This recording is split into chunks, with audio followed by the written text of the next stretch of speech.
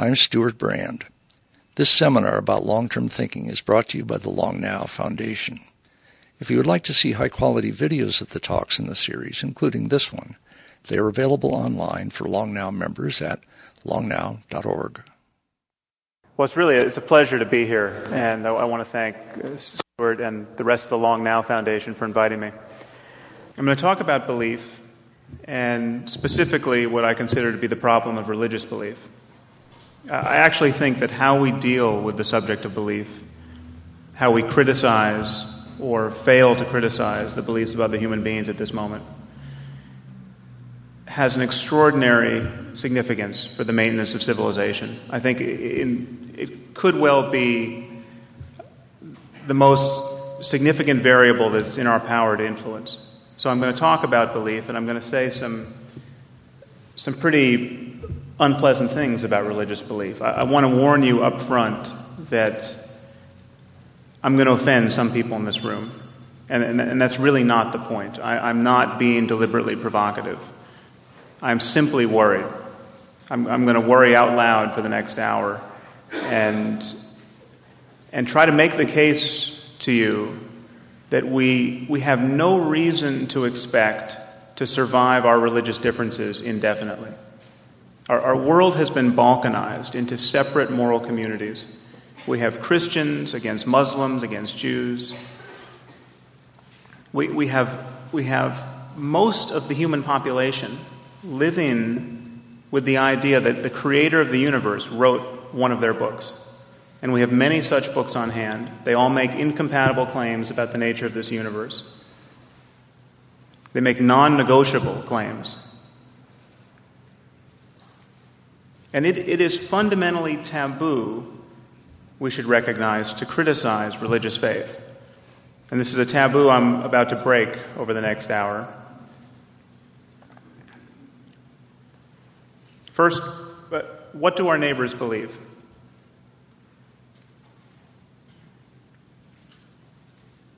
Well, 22% of Americans claim to be certain, literally certain, that Jesus is going to come down out of the clouds like a superhero sometime in the next 50 years.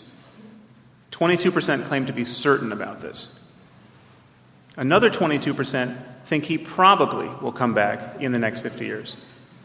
So that's 44% of us who think that the human experiment is going to unravel in their lifetime and unravel gloriously. Of course, this belief of Jesus' imminent return is knit together with a myriad other beliefs. It's not an accident that 44% of Americans also believe that the creator of the universe literally promised the land of Israel to the Jews. This was in his capacity as an omniscient real estate broker. The idea, it should be clear that this is a fantastically maladaptive idea, this idea that no matter how bad things get, someone's going to come down and wield his magic powers and rectify all of the misdeeds that we perpetrate on this earth. And in fact, he's not going to come down until things get fantastically bad for us. So that it's actually true to say that something like 44% of Americans, if they turned on their television sets and saw that a mushroom cloud had replaced Jerusalem or San Francisco, they would see a silver lining in this cloud. Because it would presage that the best thing that is ever going to happen is about to happen.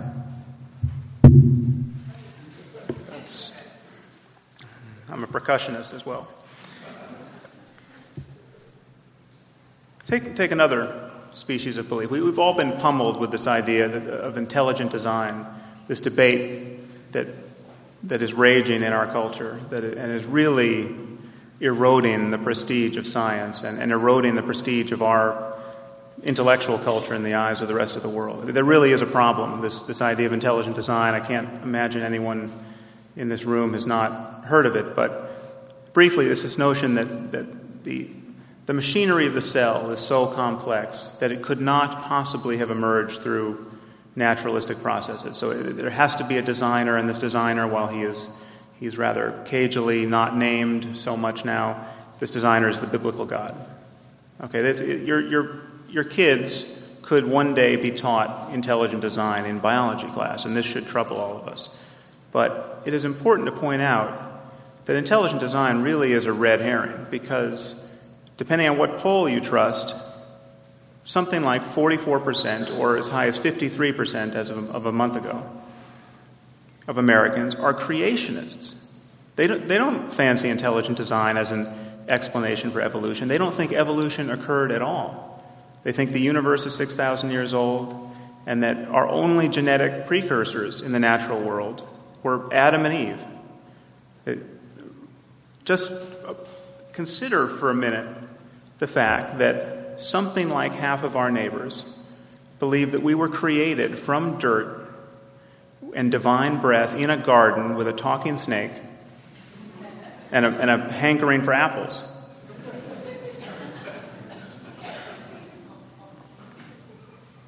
Or take another belief that is really a quaint idea and should be of marginal significance. This idea that this Catholic dogma that condom use, contraception, is somehow unethical. I can assure you that the computational powers of the human brain are insufficient to argue successfully for this idea on ethical grounds. I mean, this is a ludicrous idea. But map this onto sub-Saharan Africa, where something like 3 million people every year die from AIDS.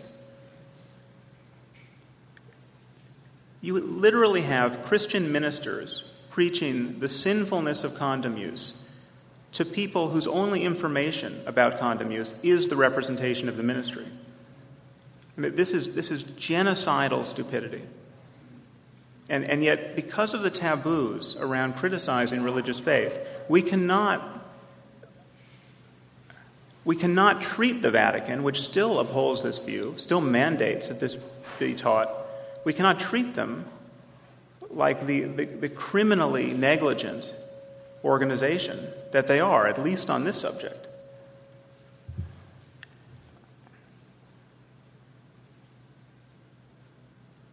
We do not respect other people's beliefs. It's important to point this out. On every other subject, we evaluate their reasons.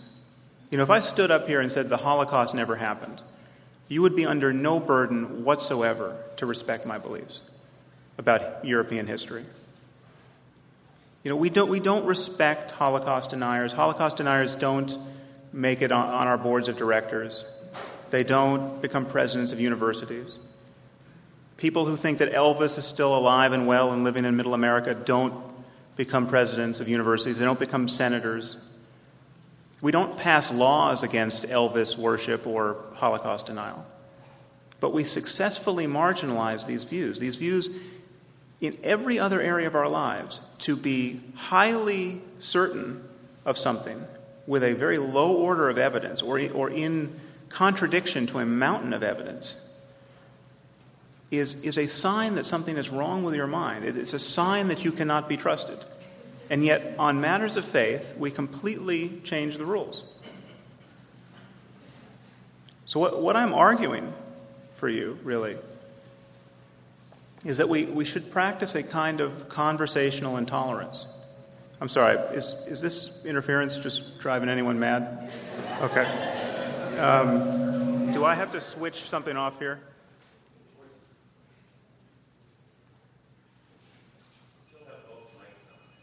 Oh, yes, that's... Okay. That's perfect. This is now off. Okay. Thank you. Sure.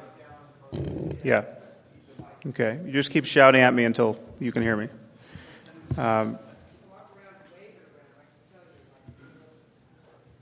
Yeah.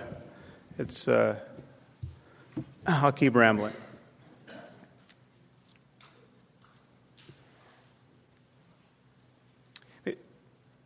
beliefs, let's just pause for a minute and think about what a belief is. I mean, when we believe something to be true, we are making our best effort to represent reality in our thoughts. I mean, this is the difference between a belief and a hope, for instance. I mean, when you hope that something is true, you are representing a possible state of the world. But when you believe that something is true, you are really trying to capture reality as it is in your thoughts. Now, either you have good reasons for what you believe, or you don't. In every other area of our lives, we demand good reasons. And we become highly suspicious of people who cannot marshal good reasons for their core beliefs.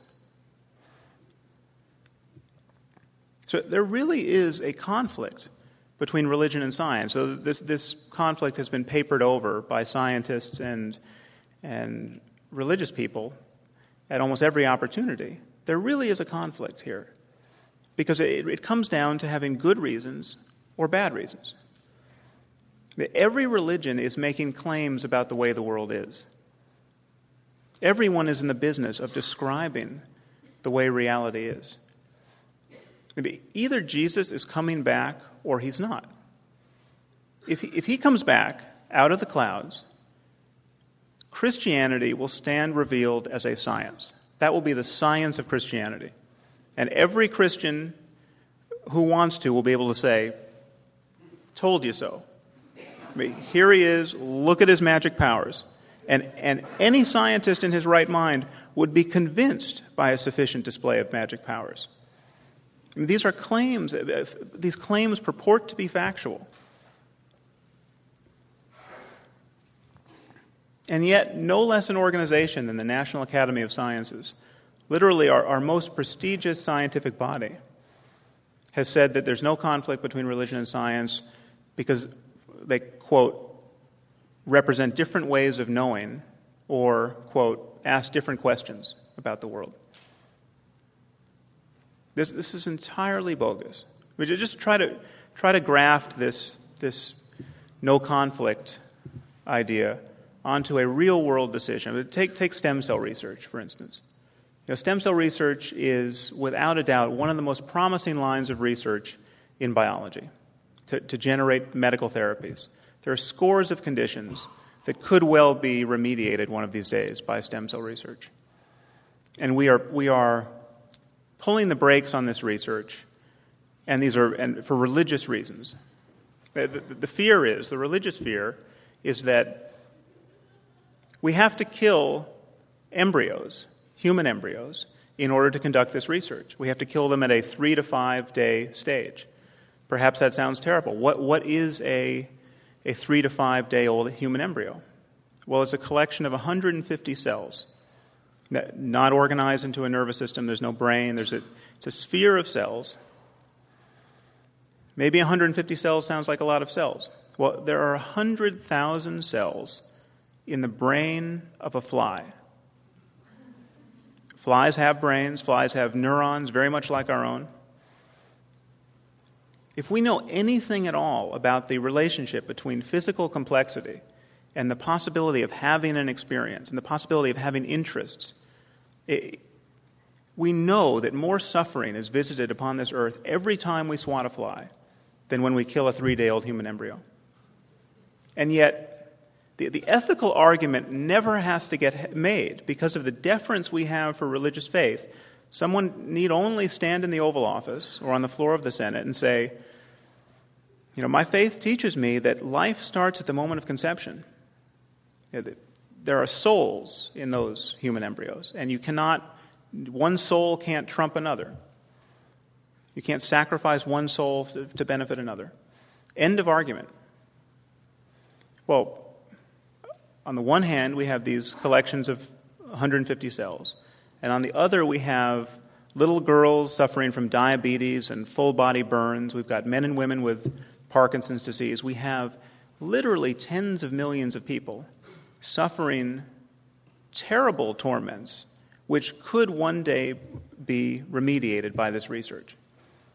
Okay, I submit to you, if you think that the interests of a virtually microscopic collection of cells. I mean, if you had 10 of these in the palm of your hand right now, you would never notice. If you think that the interests of these organisms may yet trump the interests of a little girl with full-body burns, you have had your ethical intuitions blinded by religious metaphysics. No ethical argument would get you there. No argument that talked about human suffering and its alleviation would get you there. It's not enough to say that these collections of cells are potential human beings. Given genetic engineering, every cell in our body with a nucleus is a potential human being. Every time the president scratches his nose, he's engaged in a holocaust of potential human beings. This is literally so. Given the right conditions,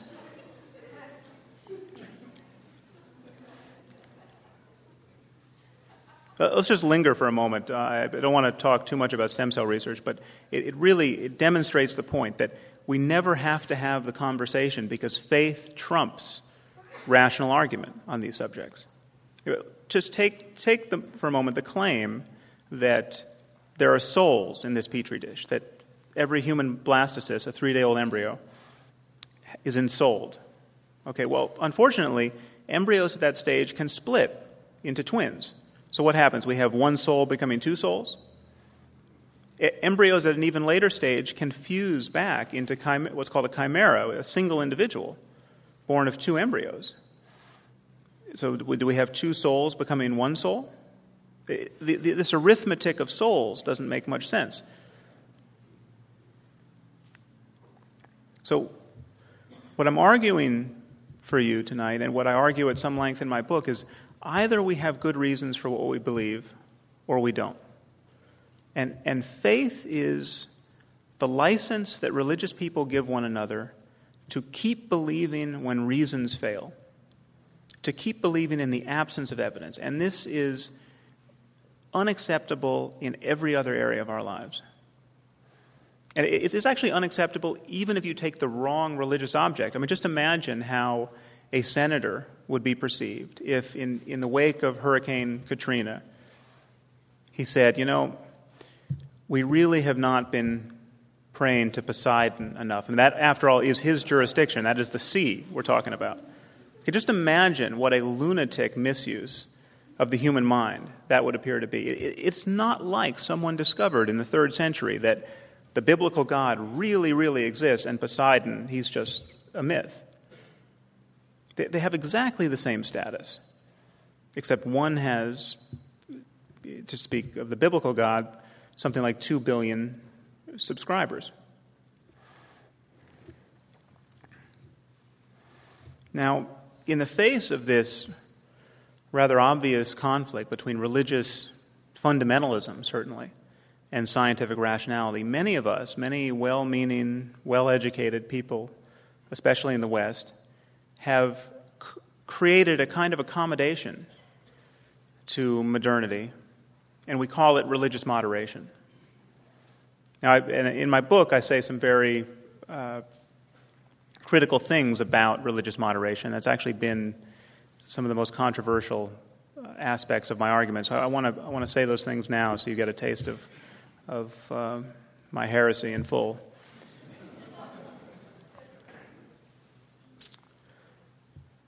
The first thing to concede up front is that religious moderation is better than religious fundamentalism. That nobody flies a plane into a building because he's a religious moderate. Religious moderates are not organizing their lives around apocalyptic prophecy. And this is a very good thing. But religious moderation has some real liabilities. And the first is that it gives an extraordinary amount of cover to religious fundamentalism. Because moderates also have made it taboo to criticize religious faith itself, to criticize the basic project of thinking that you're a Jew or a Muslim or a Christian, of raising your children to believe that they are Jews or Muslims or Christians.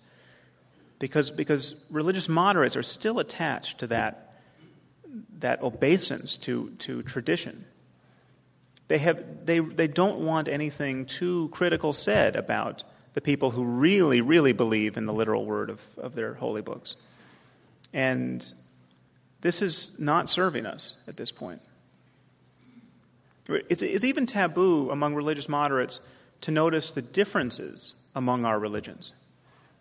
That all our religions don't teach tolerance and compassion to the same degree. And where they do teach it, they don't teach it equally well. This is... fundamentalists understand this. Our own fundamentalist demagogues, when Muslims start flying planes into our buildings, they say Islam is an evil religion. They don't have a problem noticing the differences among religions. Moderates are the ones who have given us these euphemisms. This idea that Islam, for instance, is a religion of peace that's been hijacked by extremists, and that Osama bin Laden is the Reverend Jim Jones of the Muslim world, or the David Koresh of the Muslim world. Osama bin Laden is articulating a very plausible version of Islam that has more subscribers than we would like to admit. The doctrines of martyrdom and jihad are not fringe doctrines in Islam. This idea that death in defense of the faith is the best thing that could possibly happen to another human being, this really is a deal breaker, and this really is believed by millions of Muslims.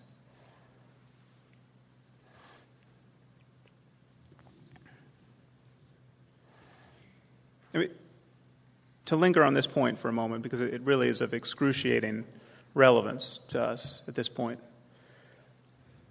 Where are the Tibetan Buddhist suicide bombers?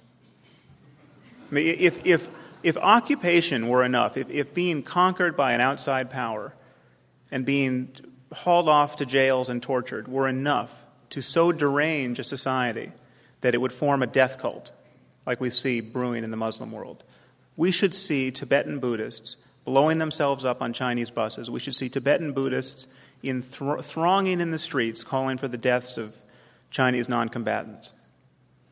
We do not see this, and we're profoundly unlikely to see it. Tibetan Buddhists believe a lot of wacky things about the nature of the universe. They don't believe those wacky things that you have to believe to form a death cult.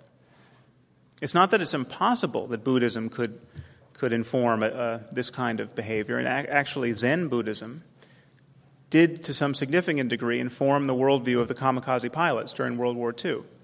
It's interesting to note, just as a Buddhist scholar, that one of the things Zen can be criticized for is not really focusing on compassion to the degree that other schools of Buddhism do.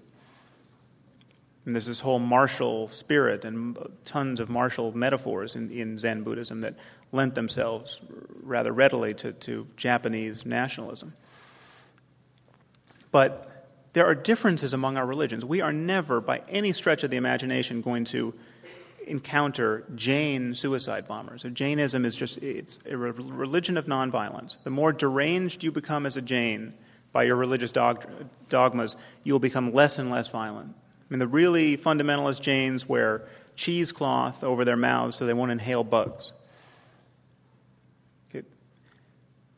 The core of Jainism really is nonviolence.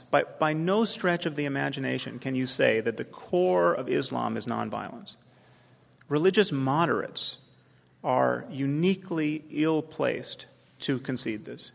When the religious moderate sees the jihadist on the videotape say things like, "We love death more than the infidels love life," and then he blows himself up, it's the religious moderate who is left thinking, no, that couldn't be religion. I mean, that's propaganda, that guy must have lacked economic opportunities, or the United States, our misadventures in the Middle East must explain that. That's not faith.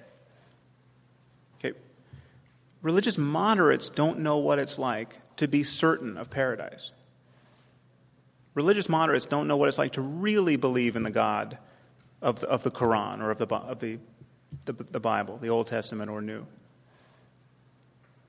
If all you have to do to satisfy yourself on this subject is consider the biographies of the 19 hijackers. Who were these guys who woke up on September 11th and decided to fly planes into buildings? They were college educated. Many of them had PhDs. They were middle class. These were not people who had personal histories of political oppression. They were not spending inordinate amounts of time agitating for regime change in the Middle East. What they were spending an inordinate amount of time doing is hanging out at their local mosque in Hamburg talking about the pleasures that await martyrs in paradise and the evils of infidel culture. These were true believers. And you can get their worldview out of the Quran very readily.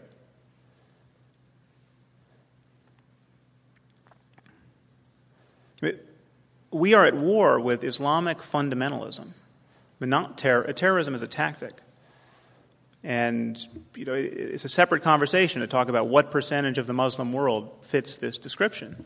And we're certainly, our policy now is not doing anything but alienate more Muslims and create more jihadists. But we have an extraordinary problem because the doctrine of Islam really, we are at war with Islamic fundamentalism, but the fundamental, we're only at war with Islamic fundamentalism because the fundamentals of Islam really are a problem.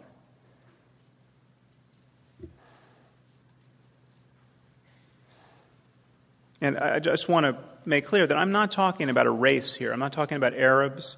I'm not talking about an ethnicity. I'm talking about John Walker Lynn, the white guy from Marin who went to fight with the Taliban. I'm talking about the logical consequences of ideas.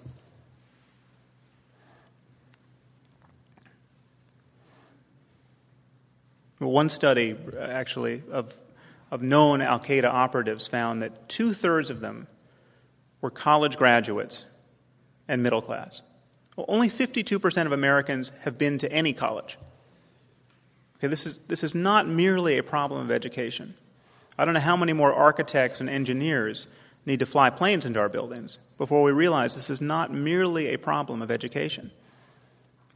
Our situation is far more sinister than that. It is possible to be so well educated that you could build a nuclear bomb and still think you're going to get the 72 virgins in paradise.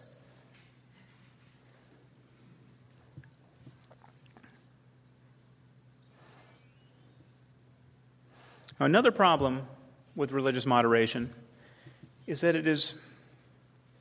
it represents a fundamentally unprincipled use of reason. It really is intellectually bankrupt. At least fundamentalists talk about evidence. You ask a fundamentalist why he believes that Jesus is coming back, and he'll give you an evidentiary story. He'll give you an argument. It's not a good argument, but he'll say things like, the New Testament confirms all of Old Testament prophecy, or all of the prophecies in the Bible have actually come true in history. These are not good, reasonable claims, but if this was true, this would be an argument for maybe the Bible is emanating from some omniscient source.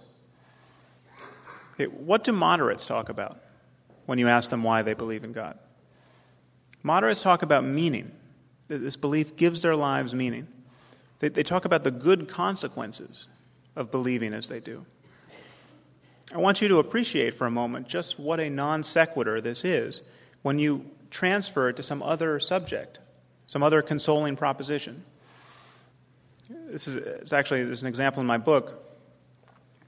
Imagine if your neighbor claimed to believe that there was a diamond buried in his backyard that's the size of a refrigerator. And you ask him why. You see him out on his lawn digging every Sunday with his family. Imagine how you would feel about his mental faculties if he said, well, this belief gives my life a tremendous amount of meaning. Or you don't understand. My family and I really enjoy digging for this on Sundays, and it has a remarkable bonding effect on us.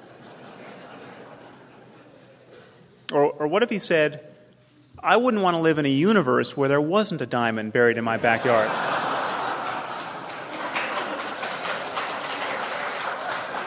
It's pretty clear that these responses are inadequate, deeply inadequate. They're worse than that. They really are the responses of a madman or an idiot. And it's so easy to see. And yet, change the subject to the existence of God who can hear your prayers, who's looking out for you, despite all of the other devastation we see in the world going on each day. God is protecting you and your family. You change the subject to that proposition, and all bets are off. In fact, you could not possibly get elected to office in this country unless you endorsed that kind of thinking about the existence of God.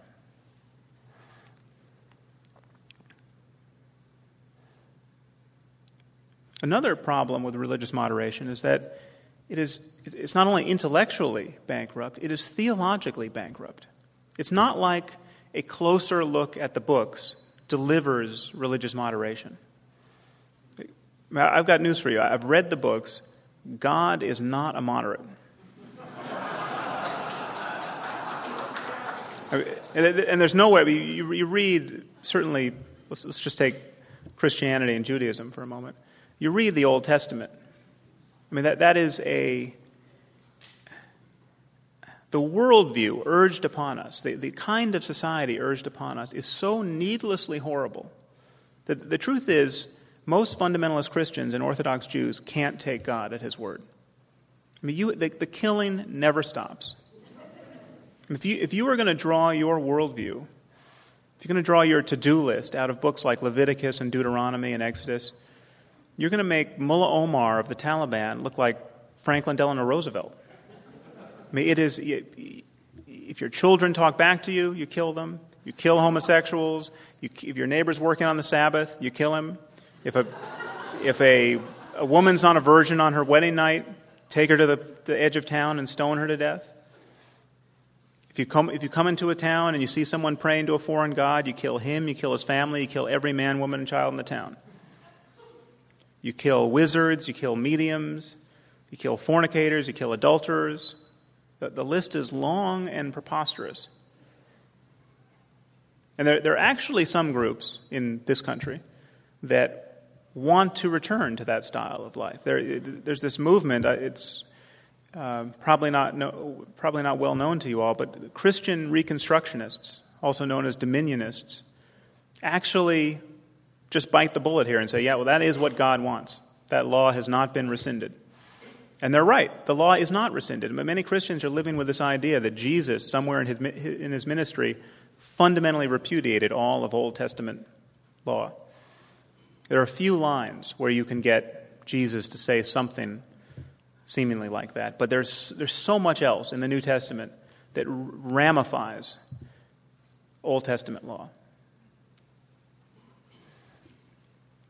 And these Christian Reconstructionists, by the way, are amazingly influential. The level of activism we see in the fundamentalist community now has largely been seeded by them because another thing Christian Reconstructionists believe is that Jesus is not going to come back until after a millennium of Christian beatific domination of the globe. So we have to fully establish a Christian world before Jesus comes back. They're in a minority believing this, but their energy, the energy with which they have approached that task, has been contagious. And these are not people believing this stuff are not fringe characters in our society. There are people who can get Karl Rove on the phone who want to practice the worldview of Leviticus, killing homosexuals, for instance.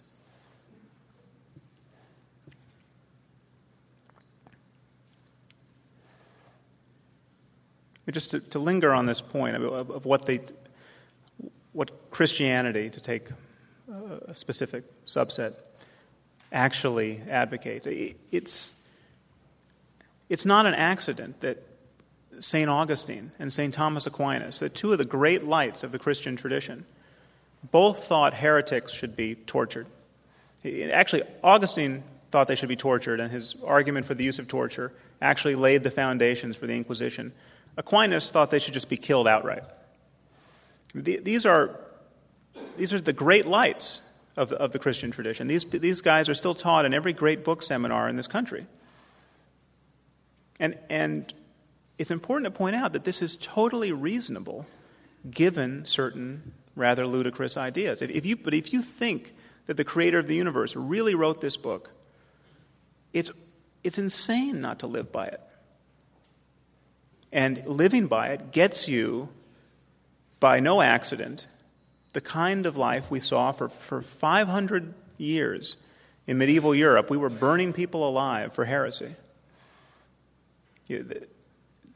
Again, we look from our perch in the present, we look back on this and we think, well, these people were just deranged. That this is just a whole culture plunging into psychopathology. It's really not true.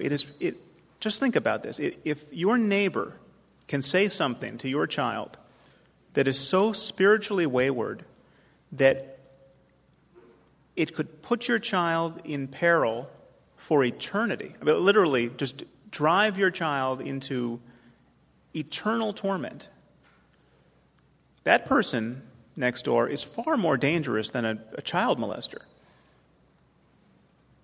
So really believing this stuff has consequences, and we secularists and moderates have fundamentally lost touch with the fact that millions and millions of people really believe this stuff.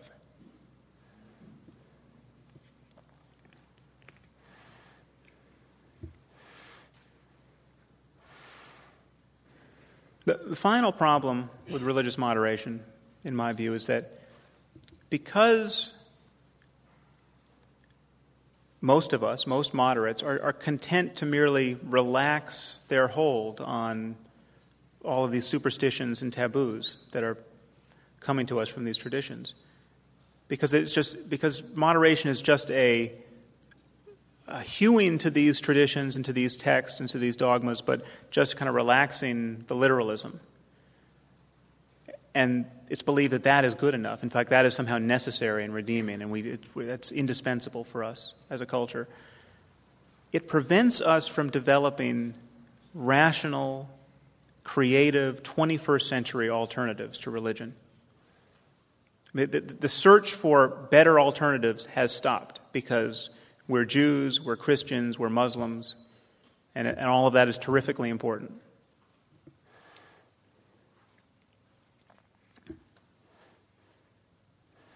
It's important to point out that we decide what's good in the good book. I mean, we take our ethical intuitions to the text. And when we read the Golden Rule, for instance, we decide, that is a great distillation of our ethical intuitions. Do unto others as you would have them do unto you. Okay, that's a keeper. Okay, we decide that.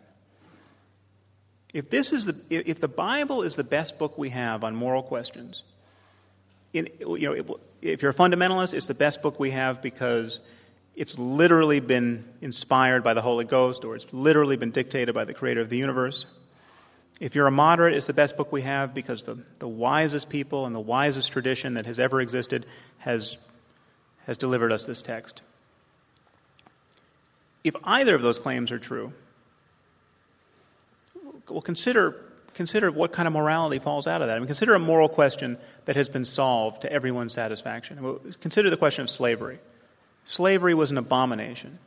We are relieved of a terrible moral burden, no longer practicing slavery. Thomas Jefferson would have been a better man had he freed his slaves. Absolutely. If this is the best book we have, if the Bible is the best book we have, Old or New Testament, by the way, we should be practicing slavery. The Creator of the universe clearly expects us to keep slaves. He simply tells us not to beat them so badly that we knock out their eyes or their teeth, because then we have to set them free. But he otherwise tells us how to keep slaves. Jesus clearly expects us to keep slaves. He never repudiates the institution of slavery. He talks about, he refers to slaves in his parables. He talks about slaves being beaten by their masters and never puts this into question. Paul in 1 Timothy admonishes slaves to serve their masters well and to serve their Christian masters especially well so as to partake in their holiness. If this is the best book we have, the abolitionists were on the wrong side of the argument. And it should be a surprise to no one that the slaveholders of the South, for many long years, justified their practices by resort to the good book.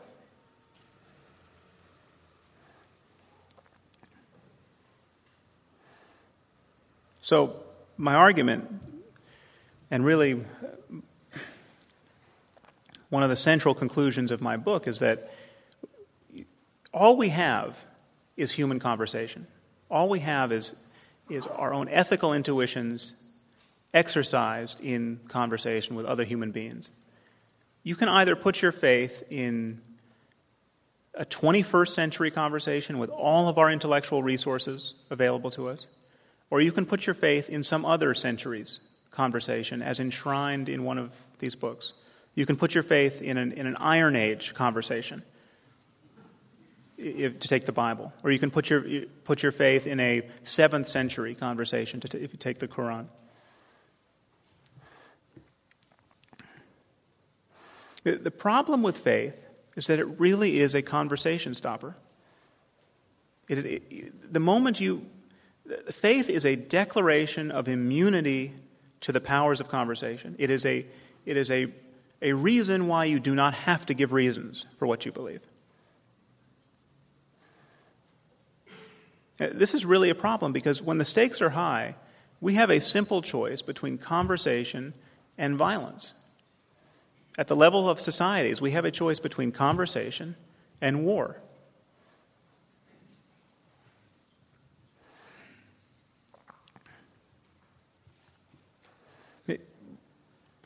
Religious faith, is the only area of discourse where immunity to conversation is considered noble. It's the only area of our lives where someone can win points for saying, there's nothing that you could say that would change my mind. I mean, just imagine a medical doctor saying, there's nothing that could be said that will change my mind. That claim is synonymous with saying, I'm taking no state of the world ultimately into account in believing what I believe. There's nothing that could change about the world that would cause me to revise my beliefs. It should be clear that this is intrinsically divisive. I mean, the only thing that guarantees that our collaboration with one another is truly open-ended is our willingness to have our core beliefs revised through the power of conversation.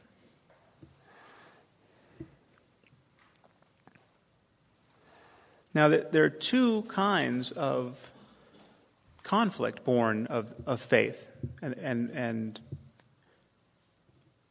its mode as a conversation stopper. I mean, there are a lot of people dying in the name of faith, and they're not explicitly theological grievances being exercised. I mean, you take something like the violence in Northern Ireland or the fragmentation of the former Yugoslavia. These are conflicts that are, when these societies got stressed, they broke along religious lines. But it's not like the Irish were fighting over the doctrine of the transubstantiation. But still, the problem is their moral identities were organized around this adherence to a tradition.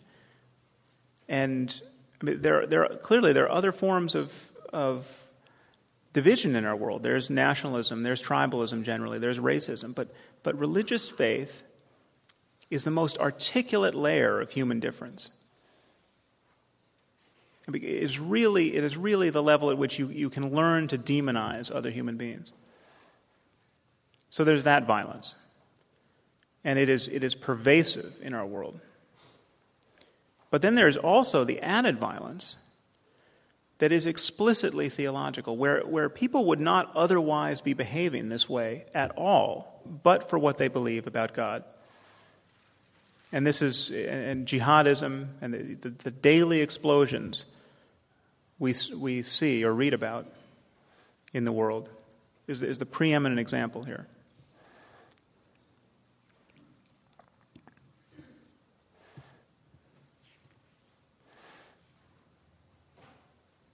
So my argument really, and the central argument of my book, is that to make religious war unthinkable, the way that things like slavery and cannibalism seem poised to become, to make it unthinkable, we have to undermine the dogma of faith. We have to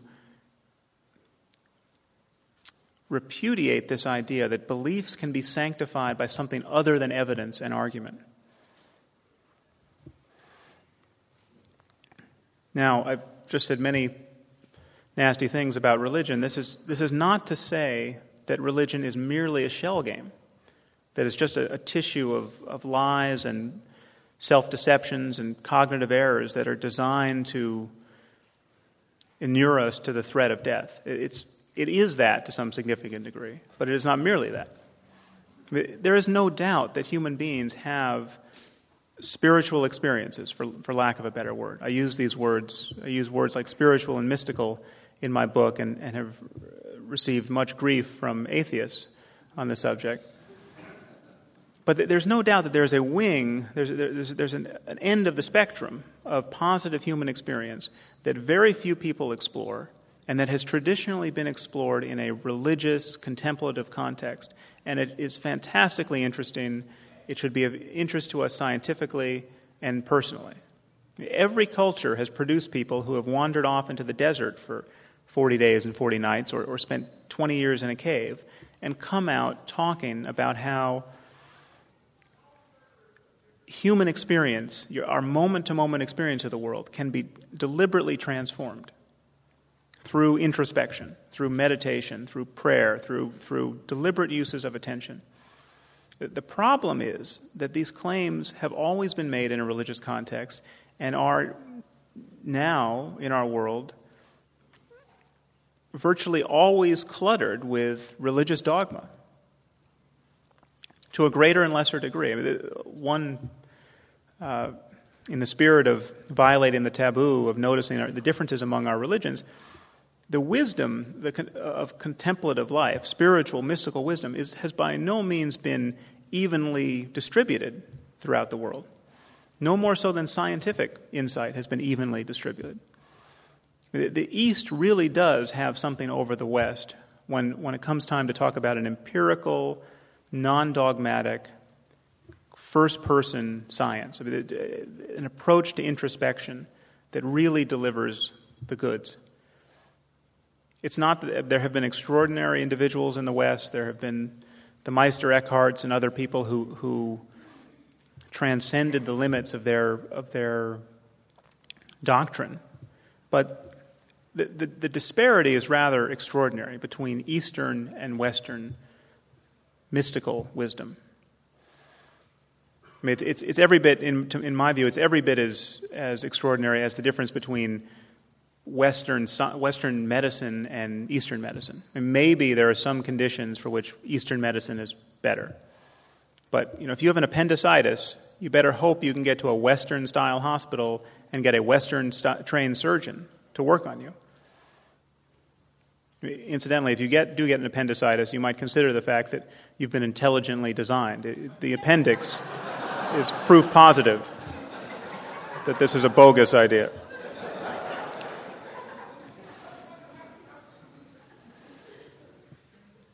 So I've lost track of time. How are we? Is anyone keeping the clock? Okay. Yeah.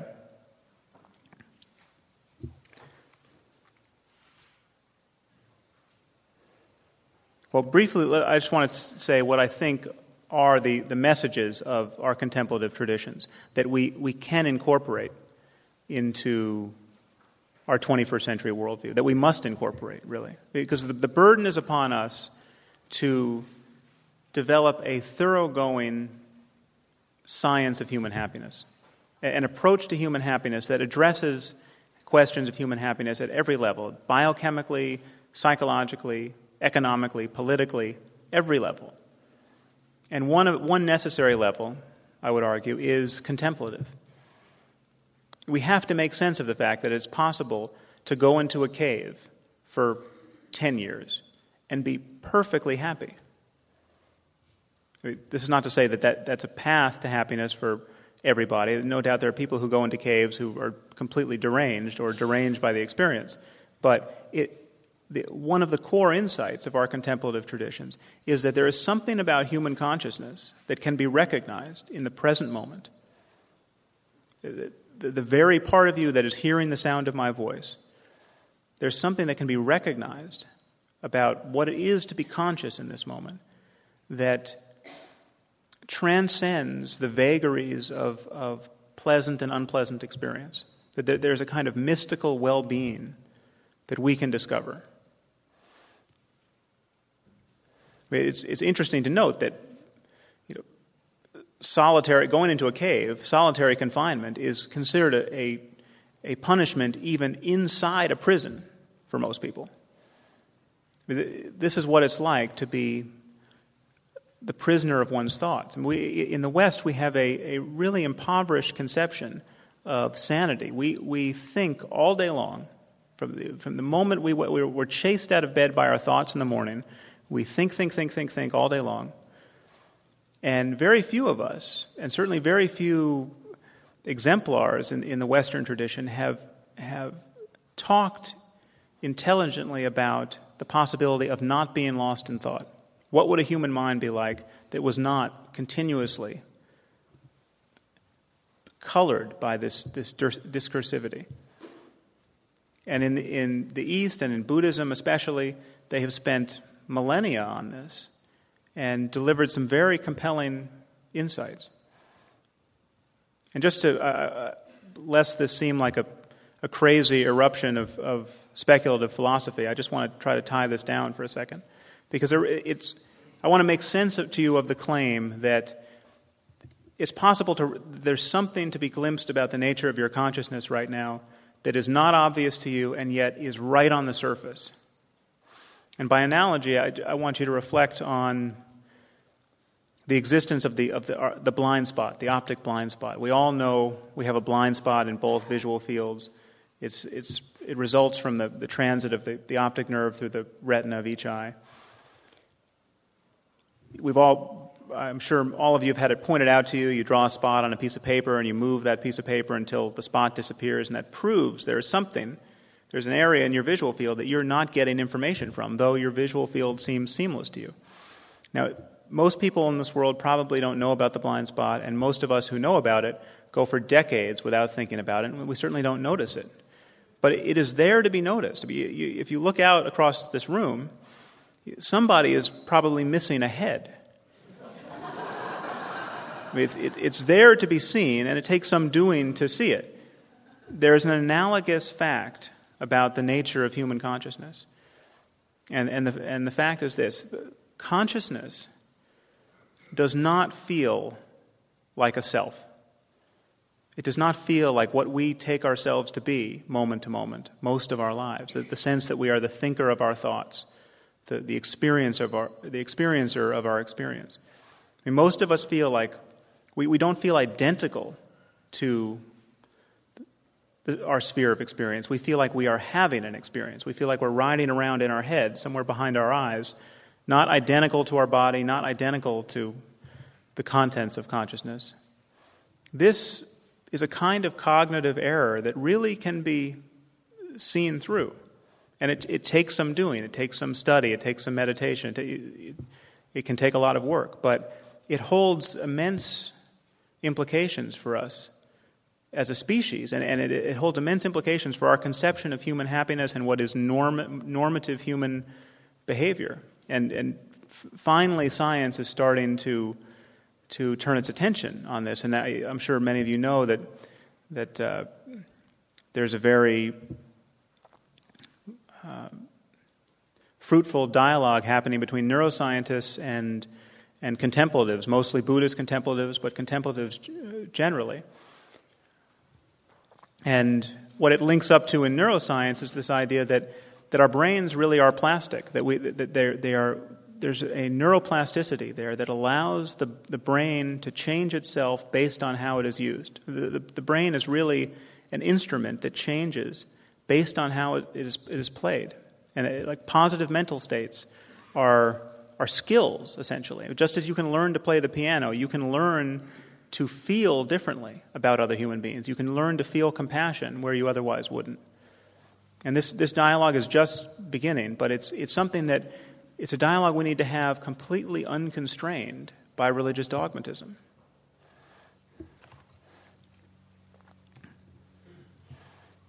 So to wrap up, I just want one way of summarizing what I've said is that everyone really is a scientist. in that everyone is making claims about the way the world is. And everyone is a mystic in the sense that everyone is seeking happiness in a context that is, in some basic sense, hostile to the terms of our search. I mean, we are seeking happiness, seeking durable happiness in the context of an ever-changing experience.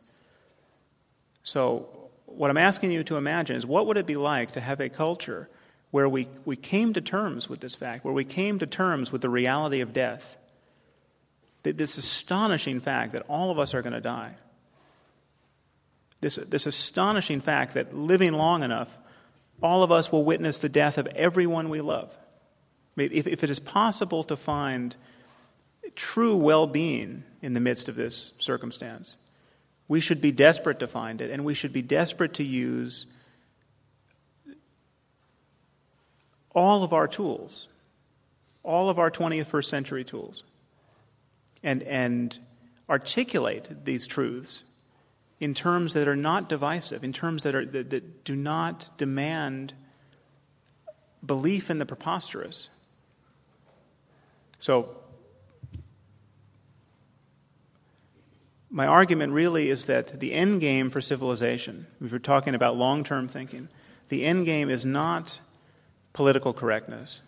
It is not the mere toleration of patent absurdity. It really is reason and reasonableness and an openness to conversation. Thank you very much. I'll talk about end times in the questions.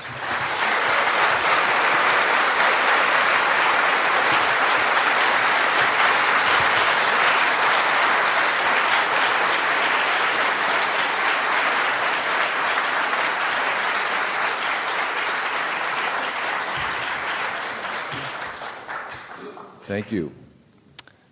So the end times. This is a seminar sponsored to encourage long-term thinking, but it seems as if, at least in the fundamentalist variety of religion, there's a lot of emphasis on the end times, meaning that we're about to have the end times, we'd have no future. Can you say anything about what you've learned about this idea of the end times? Yeah. Well, there's, as I said at the beginning, something like 44% of us subscribe to this basic view that the end is very near. It's somewhere in the next 50 years. And it should be clear that this has geopolitical consequences. This has... An amazing number of people are narrowly focused on literally one building in the Middle East. We have the Al-Aqsa Mosque built upon the site of the old temple. And many fundamentalist Christians and Orthodox Jews think the Messiah will not come until that mosque is razed and the temple is rebuilt. Fundamentalist Christians think Jesus won't come back until that mosque is razed and the temple is rebuilt. And Muslims the world over take an exquisite interest in the integrity of that mosque. It's considered the third holiest site in the Muslim world. It really is not an exaggeration to say that if anything happens to that building, the wheels come off. I mean, it really could be. There's a piece of architecture that could precipitate World War III. It's considered so sacred. And the Muslims, incidentally, have the same kind of eschatology. I mean, there's slight differences. Incidentally, Jesus is going to come back and preach Islam. But this idea that the world is going to end, and it is going to end in your generation, very likely, and that its ending somehow is a good thing because it is the necessary precursor to the best thing. That's a very scary belief, and it is not a fringe belief. Perhaps you guys remember this, but Reagan brought Hal Lindsey, a religious lunatic of the first order, and Jerry Falwell, a lunatic of the second order, perhaps, in to brief the Pentagon on the implications of biblical prophecy for our strategic situation vis-a-vis the Soviet Union. Okay, this is not and the current administration. While I'm not a fan of the president's, I don't think who knows what he believes, but he doesn't strike me as a Pat Robertson character. The fact that Pat Robertson could even aspire to launch a presidential campaign should terrify us.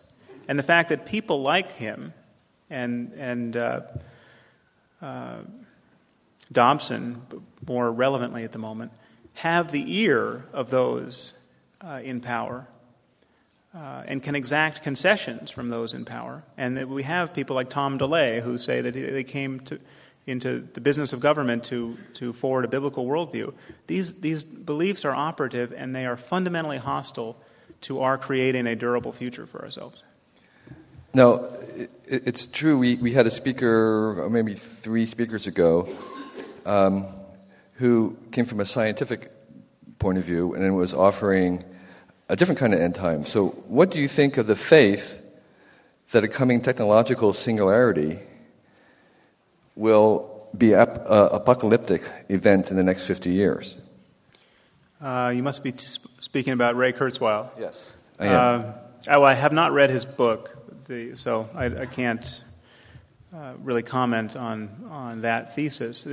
The idea that our exponential advances in technology could transform human society in a way that is presently unthinkable, it seems to me there are good reasons to believe that. And it's what the time frame is and what transformations are likely. That's certainly a subject for reasonable debate.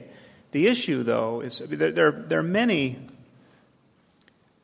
scientific ideas that are fantastically strange, far even stranger than the idea that somebody was born of a virgin or is coming back, or that there's an omniscient being who can hear your prayers. I mean, those are strange ideas. But Martin Rees, the royal astronomer, recently wrote that because this thesis in physics of inflation, this idea that there could be myriad bubble universes and all functioning by different laws, and that basically everything that could be tried has been tried.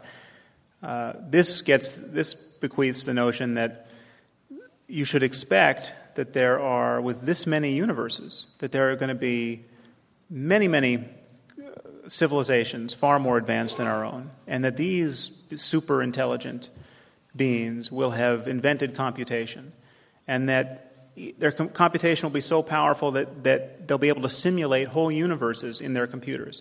And almost by definition, these simulated universes will outnumber real universes.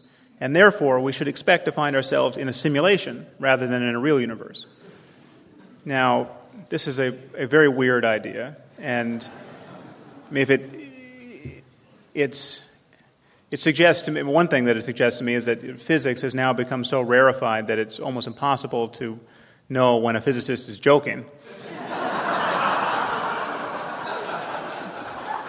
But the important thing to point out is that there's a difference between having reasons to believe this and having no reasons. And one thing we maintain in scientific discourse, no matter how weird it gets at the peripheries, is an intellectual honesty where when we're certain about something, we claim we're certain. When we're not certain, we don't claim we're certain. And the pressure to vet ideas and to jettison dogma wherever you can find it is exquisite in science, and it is non-existent in Orthodox religion. By the way, that question was from Mark L. We kind of like to use names here. This is a question from Amber. If you want to raise your hand, you can.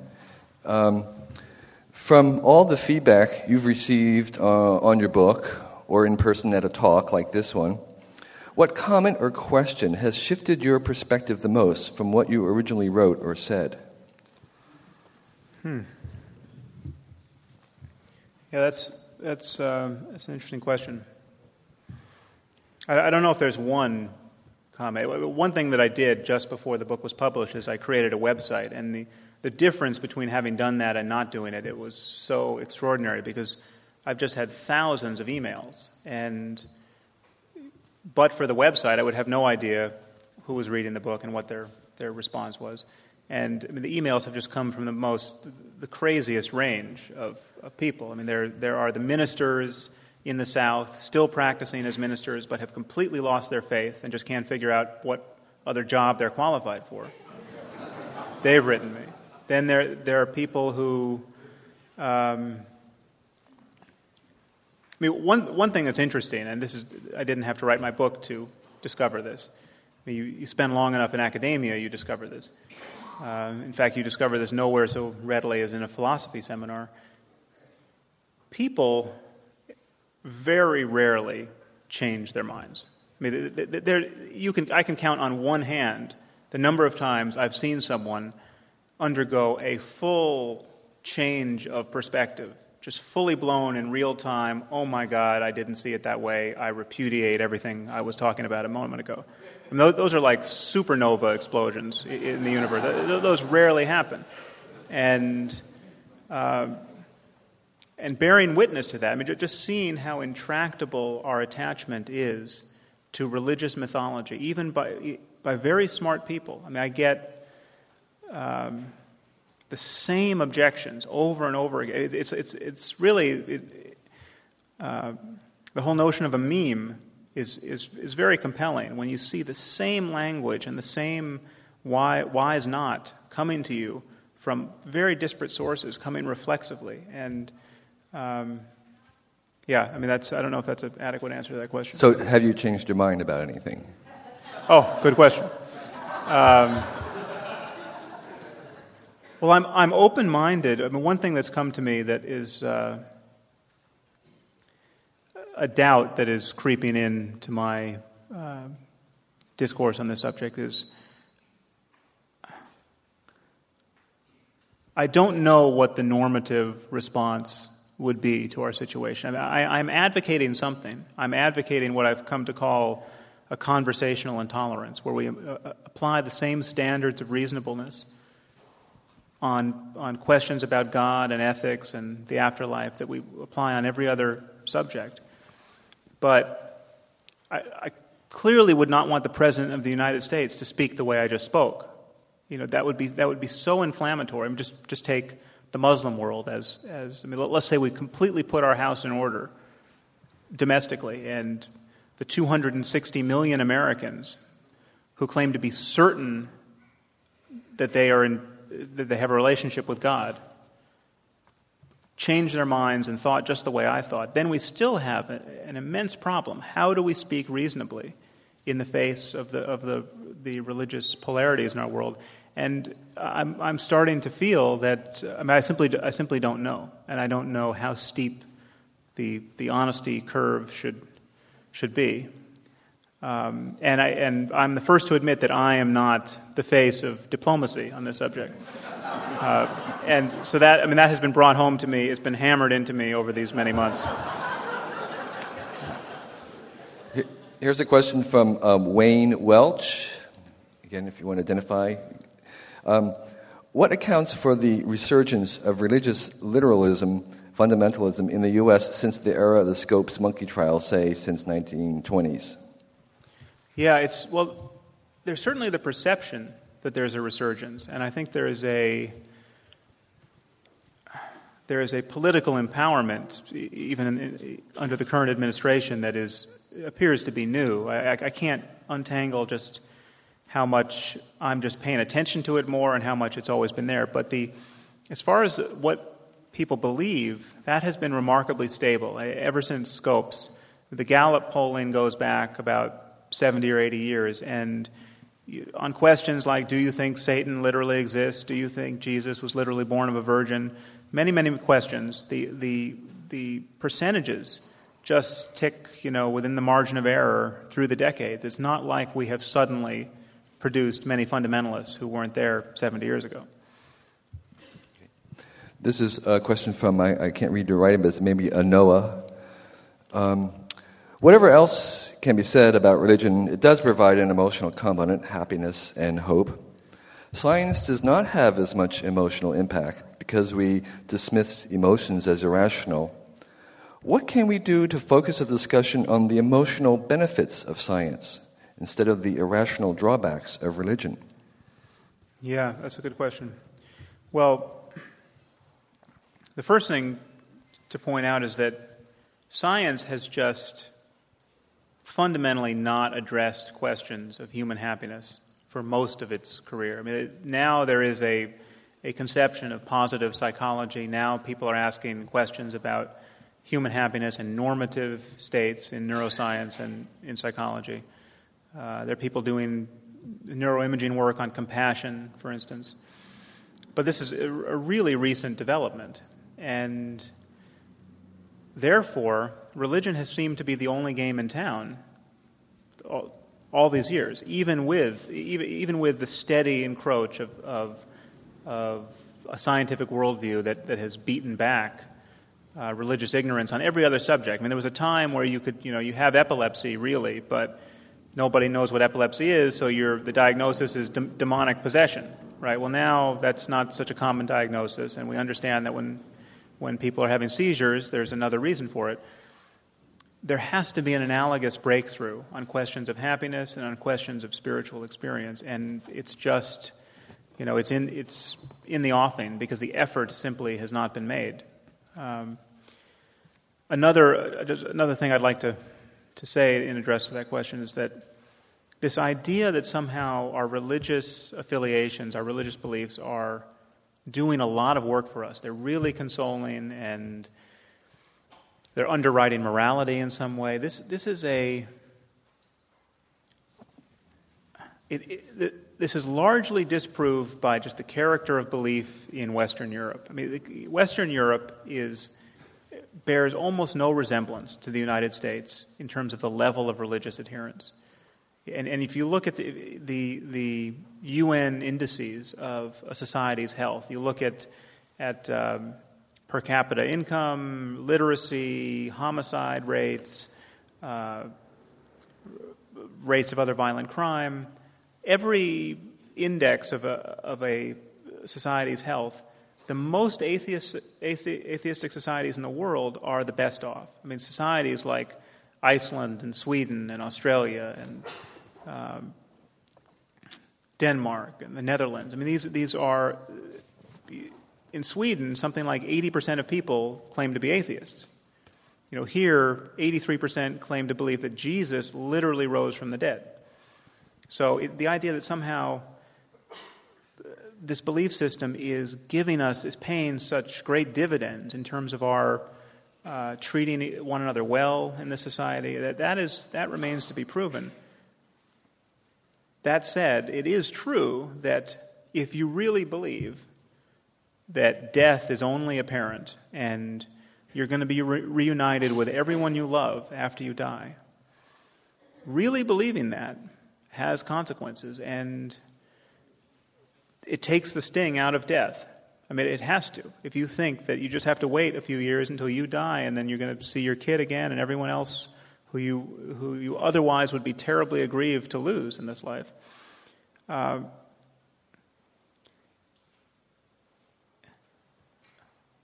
One real problem with that is that we on the geopolitical level, we want the sting very much in death. I mean, we are now confronting people who have taken the sting out of death, and we have destructive technology proliferating. We have to anticipate a time where we may have the psychological equivalent of the 19 hijackers as a regime with long-range nuclear weapons. And that is, in that situation, you don't want the sting out of death. You want deterrence. You want people who are afraid to die, or otherwise are not eager to die.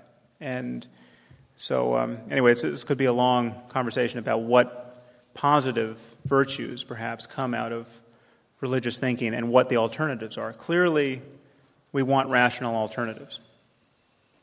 This is a question from Dorian. You can identify yourself if you want to. Maybe it's a San Francisco question. The New Age scene, especially the psychedelic angle, consisted of people very interested in technology and science and spirituality. What do you think about this fusion of spirituality and science and tech? Well, one way into this is that at the level of the brain, we're talking about the fact that our nervous system is perturbable. It's perturbable based on how we consciously use our attention. It's perturbable based on ingesting various compounds that either act like neurotransmitters or modulate our own neurotransmitters and neuromodulators. I mean, this is as an organism, we can intervene in our experience, and certain interventions are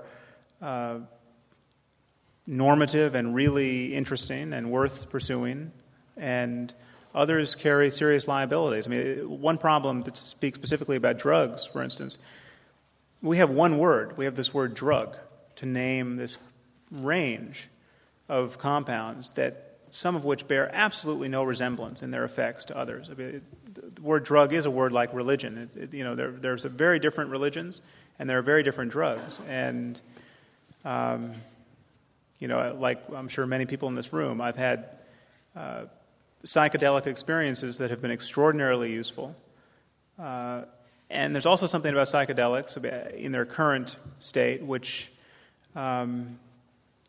seems rather imprecise and haphazard. And I happen to think that meditation and meditation retreats, very deliberate weeks and months spent learning to practice various techniques of meditation, is a much more systematic and it has fewer of the liabilities, and some of the same states certainly can be experienced that way. Okay, I have two questions remaining here. Here's one of them from Pat. Could you describe some of the emotional experiences of being an outspoken promoter of reason?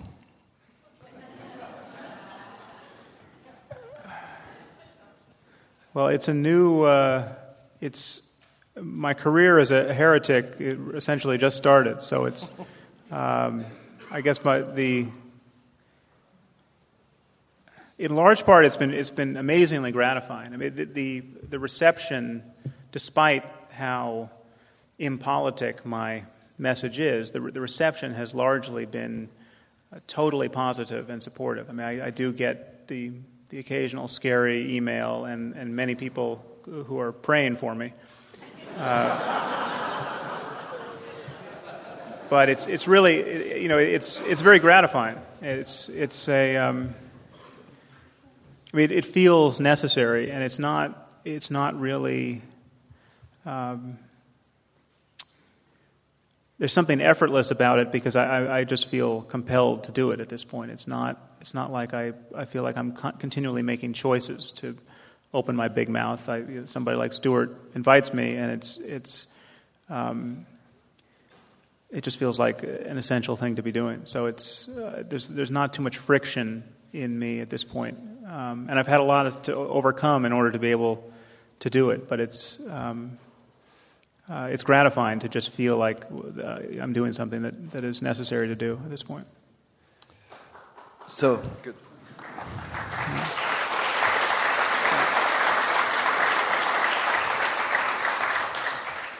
So the last question is host prerogative, so it's a question for me.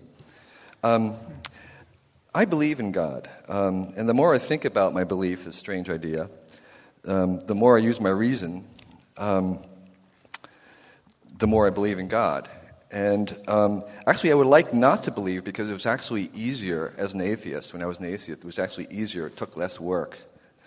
And now that I do have a belief, it takes more reason on my part.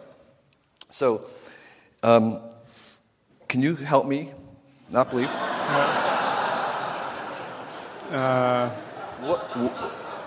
What would you have? This is one of those surprising questions that one's What never would you have me for. do? Well, I would want to know what you meant by God. I mean, precisely. You'd have to unpack that belief for me because, there's a range. We've got this one word God, and when you dig into the details, with people, you get there are people who just want to assert that there's something bigger than ourselves. That it has a kind of moral component to it. That there is love in the universe, or that it matters that we treat one another well. And those aren't religions? And they wrap all of that up in the term God, and it has nothing to do with a God who could possibly hate homosexuals, for instance. So I would need to know. I mean, if you actually want to have this conversation, I'm happy to. But I would need to know many other things about what you actually believe. So it's not about belief in God per se, but more about religions. What was that?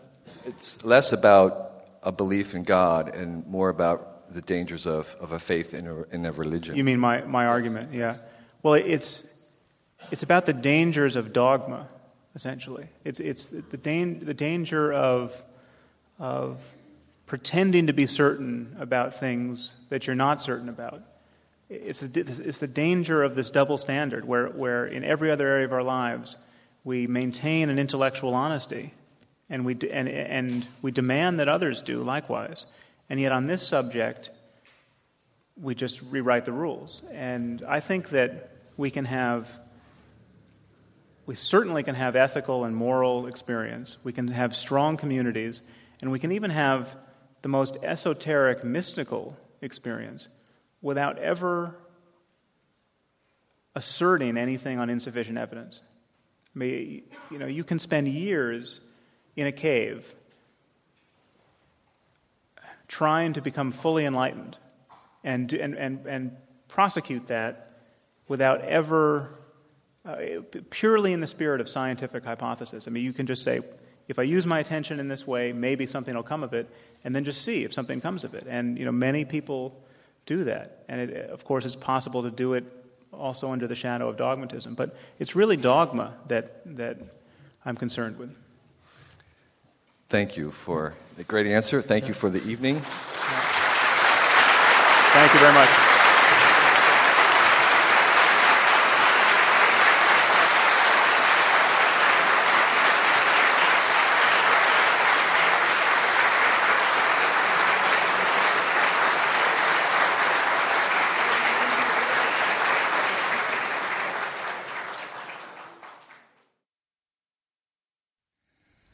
This seminar about long-term thinking was brought to you by the Long Now Foundation. Thanks to Fora TV, you can see high-quality videos of the talks online by joining Long Now as a member at longnow.org. Thank you for listening. I'm Stuart Brand.